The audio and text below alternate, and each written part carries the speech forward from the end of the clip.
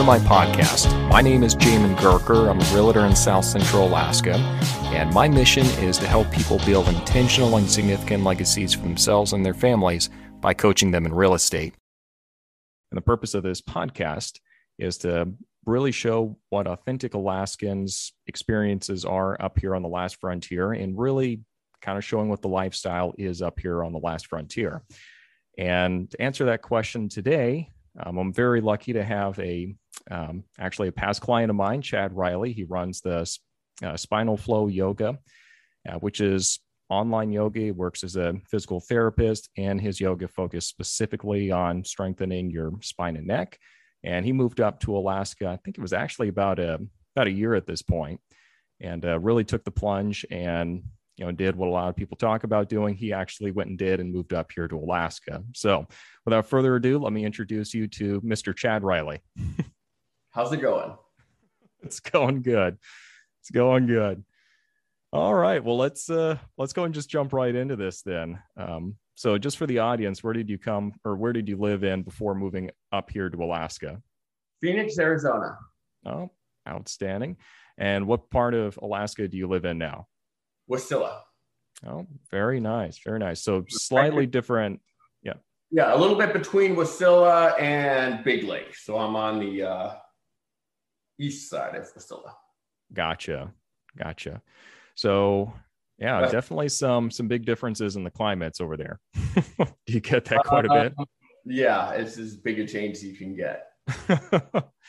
So yeah, well, obviously with Arizona being what it is, what got you thinking about moving to Alaska? Oh, that's a good question. I got to reading about COVID-19 and read this book called by William McNeill called Plagues and Peoples. And this might be more information than anyone wants to know, but I'll see if I can edit it orderly. Bring it on. But in Plagues and Peoples, the idea was how plagues would shape societies as much as wars would. And that was one of the ways that which nature would, if a place got overpopulated, there might be a war to get the population down. There might be famine to get the population down. There may be a plague to get the population down. And I was like, And then I was wondering, so this is a population thing. And I made a post on Facebook about COVID-19 was like getting the population down or something like that. And that's like good for the earth ecologically. And some guy said, no, it's not near enough. And so it got me wondering, well, what is enough? And so I researched ecologic footprint and all that. And basically the entire world is underwater. The country is underwater. Arizona is more underwater than any state in the nation as far as population over what's called carrying capacity or biocapacity. Didn't know I was in the worst place possible. And Alaska is the best place possible. In fact, Alaska is one of the few that is not underwater. Many resources, few people. Huh, that's interesting. I have not heard that motivation before. Yeah, as far as I know, I'm the first person. I've not met another person that thinks like that. That's awesome. That's awesome. How did this not come up in our initial buyer consultation? I don't know. I tell it because I don't have to tell you. You already live here, so I tell them, right? I'm like, save yourselves, but you're already good. Oh, that's awesome. So that kind of got the wheels moving then, and got you thinking about it.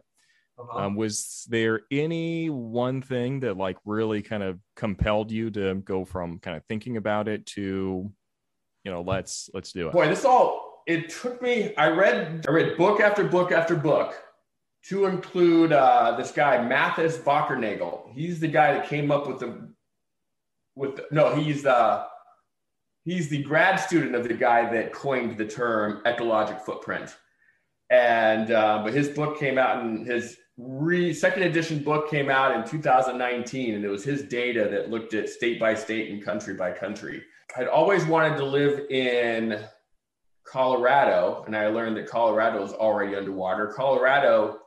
Arizona has a biocapacity to support a population of about 445,000 people. yet the population is 7 million. Colorado is much better. It can support 2.5 million people off the top of my head. I may be off by a little bit, but yet it has 6 million people. So it's underwater. And Alaska can support 19 million people because it's huge with a population of only 700,000. And so I've always wanted to, hunt and things like that also. So I'm one of the few gun people, especially, that believes in the climate change thing. That's an especially rare thing. But it really got me thinking of, where is climate change making things worse, and where is climate change making things better? In Alaska, the seasons are getting longer, the temperatures are getting less cold. Seems like the place to be. And I always liked Colorado, so I thought maybe Alaska is kind of the same, but just bigger. But I thought it was like too cold. But I came up and visited in September of last year, and I was like, I can do it. I think I can do it. And then it was soon after that, I think I contacted you. Right. Well, I remember that. I remember last year we actually didn't have snow till almost like Thanksgiving. Uh-huh. And as of the time of this recording, October 16th, I mean, we've already got snow on the ground. So you kind of got conned a little bit that way. Yeah. It's not bad. I like it. We'll see what I think in a few months. But in Arizona, you stay inside all summer long and live in the air conditioning. So up here, I figure you stay inside all winter long and, live in the heat. And so it's much the same. Gotcha. And that really is kind of a different way just to look at it, because I know a lot of people really zero in on, what you can't do during the wintertime in Alaska. Mm-hmm. And it's like, well, yeah, you're going to be inside a little bit more than you normally would, but, also you're going to get that in kind of warmer climates also. So there's always a trade-off. Right. And I'm excited to snowboard, and I've gone fishing, I've gone hunting. It's beautiful. I drive into Palmer and Wasilla to see the mountains and stuff. It's awesome. Yeah. So actually, let me ask you about that then. So what is it that really kind of drew you to kind of the Mat-Su Valley, and specifically kind of the Big Lake and the Wasilla area? It was near Anchorage. So I looked into that. I looked into the weather and different places in Alaska. And if I went in Juneau, it was going to rain all the time and I would be stuck on an island. Fairbanks, I think that's miserable cold, near as I can tell. I mean, I don't know because I haven't been there yet, but the Anchorage area seemed fairly mild because the weather's really milded up by the ocean. Plus you're on the ocean. And I guess in Anchorage, you're very centralized. You can go to a lot of different places from there and then come back. And Wasilla is just north of Anchorage, and real estate prices were less. And I was able to get a fairly large chunk of property in the Big Lake area. And so my house is right next to it, or close enough to it. Yep. 156 acres. Still remember that number. Oh, very nice. So kind of talking a little bit about the real estate then. And we'll just ask one or two questions on this. Sure. But you did end up going with the new construction home. And I know that's something that a lot of people kind of contemplate as they're looking at moving up here. Mm-hmm. Can you kind of explain kind of the process that you experienced along the way? I mean, keep in mind that wasn't, custom built. Uh-huh. This was a home that was kind of a model this builder made, and it was probably about 90% complete by the time we got to it. So not quite complete, but pretty close to that point. Can you kind of talk a little bit about your experience and, any insights you would give to people who were thinking about going that route? I got to pick my colors, my paint on the inside and outside.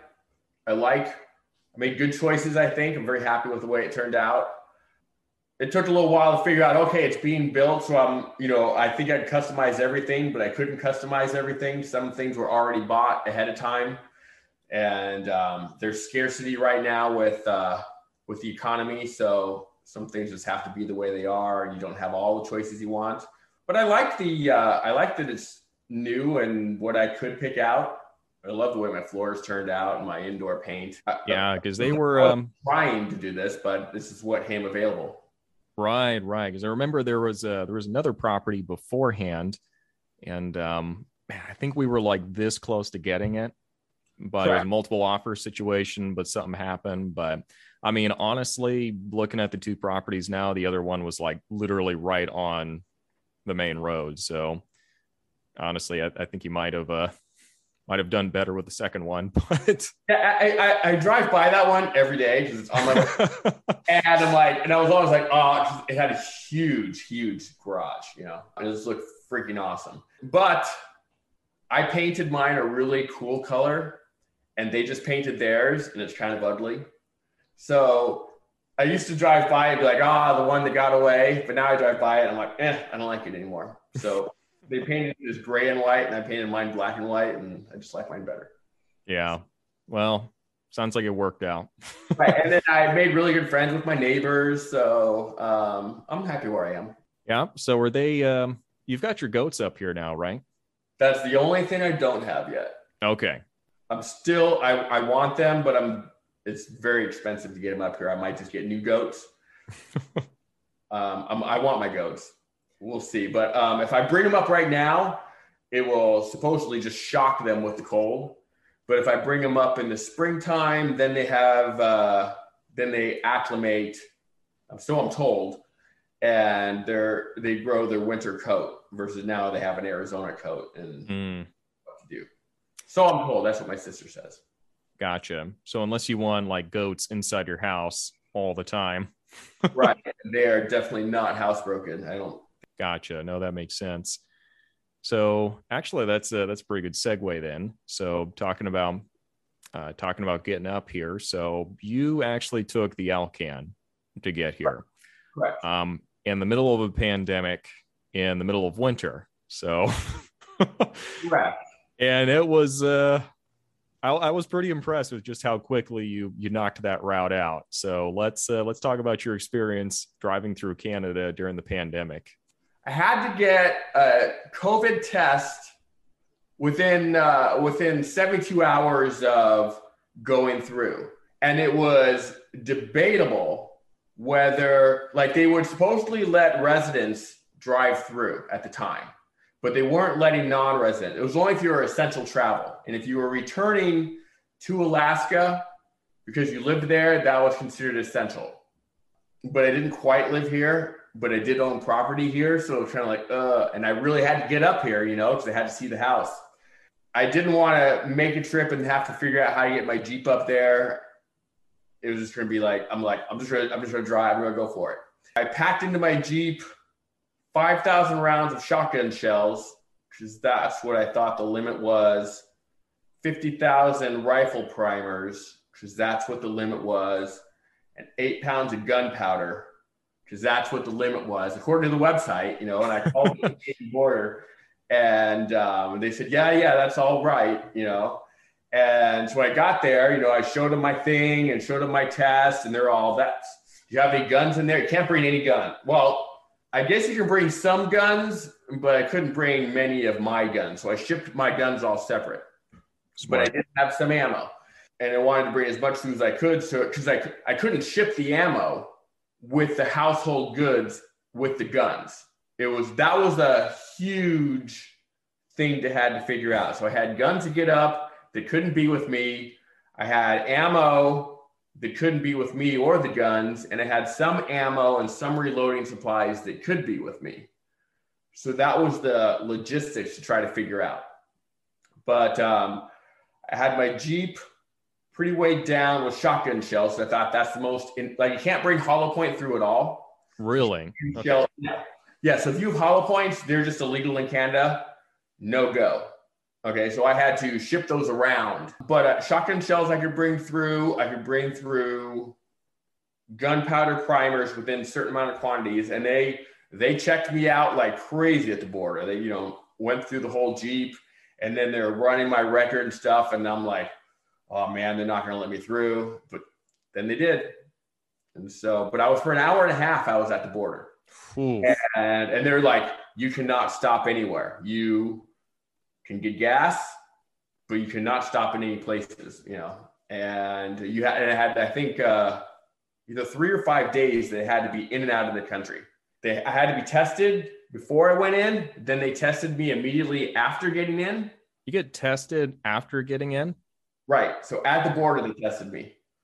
Wow. So I gave them a test. They tested me at the border. Then I drove through. They let me stay at a hotel. You know, I think I spent 2 or 3 nights there. Drove. The highway wasn't that bad. It got a little bit bumpy at times, which was bottoming out my Jeep. It's not meant to carry weight. Yeah. So I bottomed out my fenders a few times, but otherwise it wasn't very snowy or anything too much. And it could have been way worse, but it wasn't bad. I think this was January, February, March. I think it was March or April I was coming up. April. Yeah. So, I mean, kind of the time that you came up, I mean, it was kind of a long winter. So, yeah, you definitely caught a lot of the winter in there. And that's really good to know, just with conditions of the road, that it's not awful even during the winter time. Yeah. Did you have studs on your tires, or? I didn't. Okay. If it was snowy, I probably would have wanted studs or something. I know when I was driving my Jeep in Colorado, I was in Colorado for a month or so doing COVID tests on other people for the snowboarding competition. The Jeep with my mud terrain tires didn't like the snow very much at all. Even though I had 4-wheel drive, that thing was sliding around like crazy. It's just so light. So I was a little bit worried about the trip going through Canada. I wasn't sure it was going to happen, but fortunately there was only a little bit of snow when I first got in there, and otherwise not too bad. Yeah. Well, that's good then. So for people who are looking at making the move, and for a lot of folks, like the Alcan is just kind of the option by default, just because going by ferry, it's going to be more expensive. And if you're flying, then essentially you have to consolidate it down to 2 checked bags in the carry-on. So a lot of people kind of by default end up going on the Alcan. Do you have any tips or advice you'd offer to people looking at going that route? Yeah, the extra, I think it was you that told me to put an extra 5 gallons of gas, have some extra gas with you. And yeah, that was a good idea. I didn't need it, but there were times I thought I was going to need it. I got down to pretty close to E. So doing that highway, the gas stations are just very spread out. You may think you have a gas station that you can go to because it's showing on your GPS, and you go there and it's closed. And there might be other ones. Unfortunately, there were other ones that weren't on the GPS. So gas up when you can. Make sure you've got a half tank always. That should get you through. But I was very cautious at first, and I was thinking, no big deal. But towards the end, it got a little dicey. But luckily, I had the extra gas. I didn't need it, but yeah, it's like you don't need it until you need it, and that point, like you really need it. Right. Yeah. I mean, another thing to keep in mind too. This at least was my experience. One of the times I drove the Alcan, there was a gas station there. I can't remember which one it was, but essentially they were mixing water in with their gas to make it last a little bit longer. And yeah, obviously your car's not designed to run on water, so that didn't work so well, and our efficiency wasn't as good. So yeah, to bring extra gas, you just don't know. Right. If I were to do it again, I'd have 10 gallons with me, I suppose, just in case I missed one of those, blew by one of the stations. And sometimes the stations are I think they're like seasonal. So they're open in the summer, but they aren't open in the winter, Yeah. And I'm sure they'll be open again once Canada becomes friendly for tourism again. But I think we're still a long ways away from that being the case. Yeah, that was the thing. I didn't get to stop off and see anything. They said, do not stop off. They were going to find me big time if they caught me. Yeah. Well, I was actually talking with with AJ. He's another gentleman who moved up here, and yeah, it was kind of intense just because, I mean, you're driving a big U-Haul truck, so I mean, people will see you. And he said, yeah, if you got off the road, went somewhere you weren't supposed to, like, they would definitely rat you out, like zero problem whatsoever. Right. So yeah, they took that pretty serious. Yeah. All right. So up here in the new house, and you've kind of had your time to kind of get oriented and settle into life up here.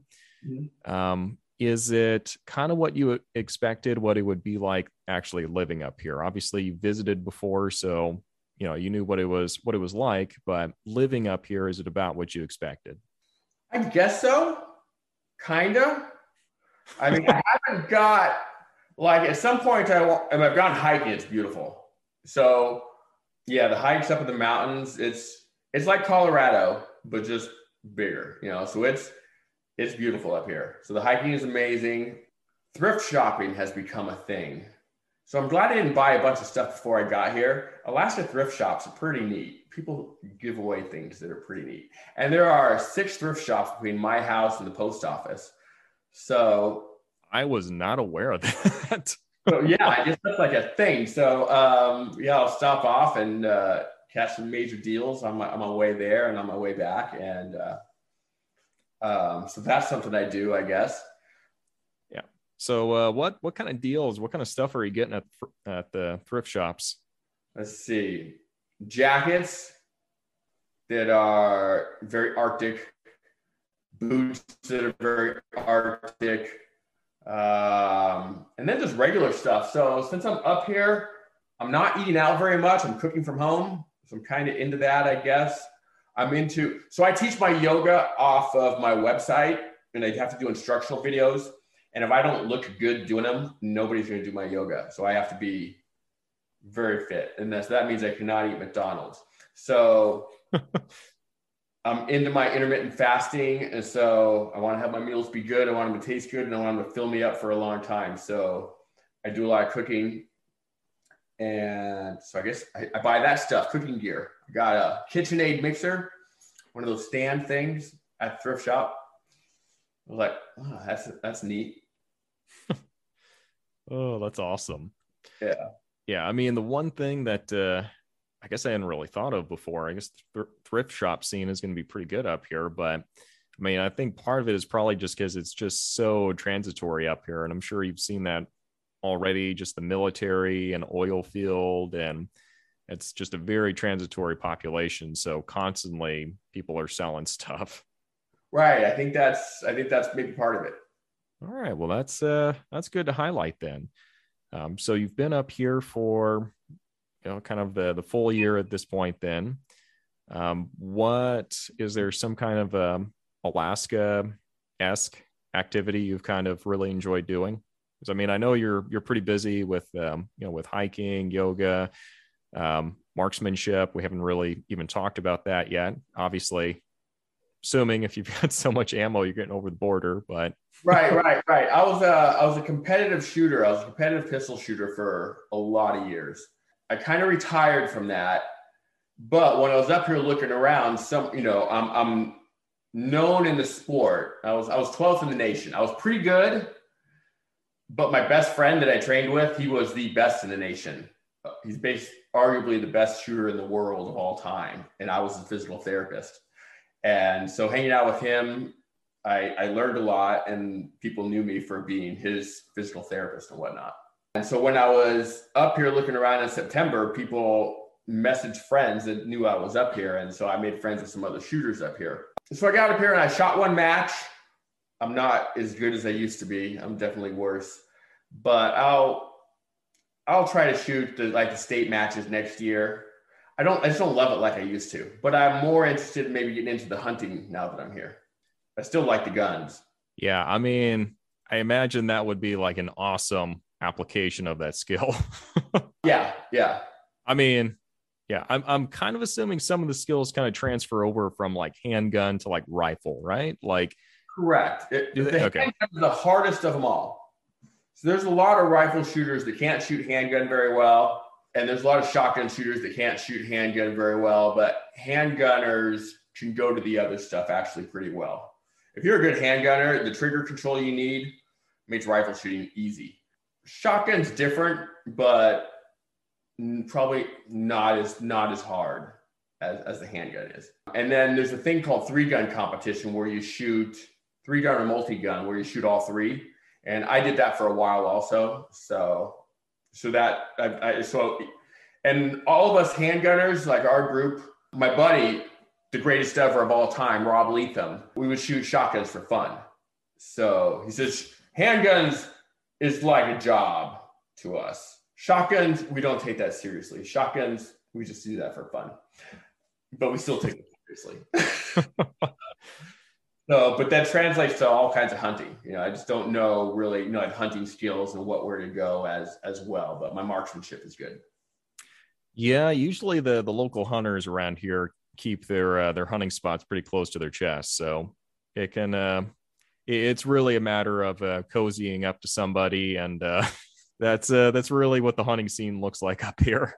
And I think I've done that somewhat already because I have a large chunk of land with animals on it, so people like that. Because I'm a good shot, I can bro trade with the hunters, so there's mutual respect going back and forth. I'm not a total noob. That's perfect. You're going to be set up pretty well then.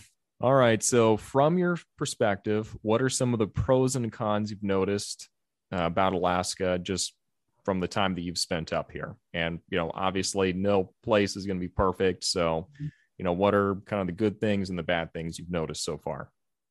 Property tax is a little worse. Sales tax is better. They say food's really expensive, but I haven't noticed it's really that expensive. I think food prices are going up everywhere. Maybe it's a little worse here, but anything I buy at Walmart or Costco costs about the same as it does down in Phoenix. Gas prices seem comparable. If I'm out of town, like when I was coming through and I stopped in some of the smaller towns, then yeah, like a box of cereal is $10. Okay, that's where people might think things are insanely expensive, and in those towns probably it is. But in Wasilla or in Anchorage, it doesn't seem that bad. Yeah, I mean, I think unfortunately too, Alaskans are kind of the worst enemies as far as the cost of living of stuff, because a lot of people love just focusing on cost of food on Kodiak Island because it's so expensive because it's an island. And I mean, it's great clickbait. People are going to watch it, but also it's not the reality for the majority of the people up here either. Walmart prices, near as I can tell, they're the same as Walmart prices anywhere. And I was at Walmart today. So there's a Walmart in Wasilla. There's a Home Depot in Wasilla. Like you think you're maybe going to move out into the middle of nowhere, but I'm in a regular town that's got, all the major stores. So I'm not missing for anything like that. I do miss my friends. My friends are all still down in Phoenix. I'm big into the electronic music scene. And I'm big into my raves and music festivals. And near as I can tell, that's non-existent. Pretty much not, no. Right. And I mean, yeah, I mean, I know folks can't see it just because this is it's a podcast, but yeah, I mean, you've got your full soundboard all set up there in the background. So yeah, totally. Right. But I'm like, okay, it's okay. And then, I'll be the DJ here, but it kind of reminds me of the movie Footloose a little bit. That's a good way of looking at it. Yeah. And actually the mayor of Anchorage, well, ex-mayor of Anchorage last year actually banned dancing in the town. So yeah. Really? Okay, it really is like Footloose. Yeah, it really is like Footloose, literally. Unbelievable. Oh, Alaska politics. But yeah. So, and then the other thing is I've been to Burning Man twice, loved it. And so my property is half the size of Burning Man. So I can have big festivals at some point. Perfect. I'm all about that. Oh, that's awesome. Arctic man, we'll call it. Yeah. Well, I mean, I can say as far as your friends in the lower 48 go, it is just a matter of time until they're coming up here for the summer. So yeah. It's just a matter of time. All right. Well, do you have any final words or any other topic that you'd like to talk about that we haven't really broached yet? I think that's it. Seems like there's jobs up here. It seems like a lot of places you're going to, like they're trying to get workers, like same as in the lower 48 too. So people are worried about employment or something. That seems like that's good. I work from my website, so that doesn't really affect me either way. I could do that wherever. Internet connection seems fine. I was wondering about that, but I have high-speed internet. It's not as high as the Gigablast I had in Phoenix, but I guess I could have paid more for more, but it's okay. My phone works fine. I'm using Verizon, same as I was in Arizona. I haven't bothered to switch it over. Yeah, that's about it. If you have any questions, let me know. All right. Outstanding. Well, Chad, I really do appreciate your time then, sir. And this has been Chad Riley talking about his experience with moving up here to Alaska and just talking through that a little bit. If you'd like to get a hold of him, certainly do feel free to reach out to him on spinalflowyoga.com. And that'd be a great place to do it. And if you have any questions for me, certainly do reach out to me on my Facebook page, Instagram, whatever's going to be more convenient, and be happy to answer any questions that I can for you. But other than that, thanks for listening, and we'll see you next time.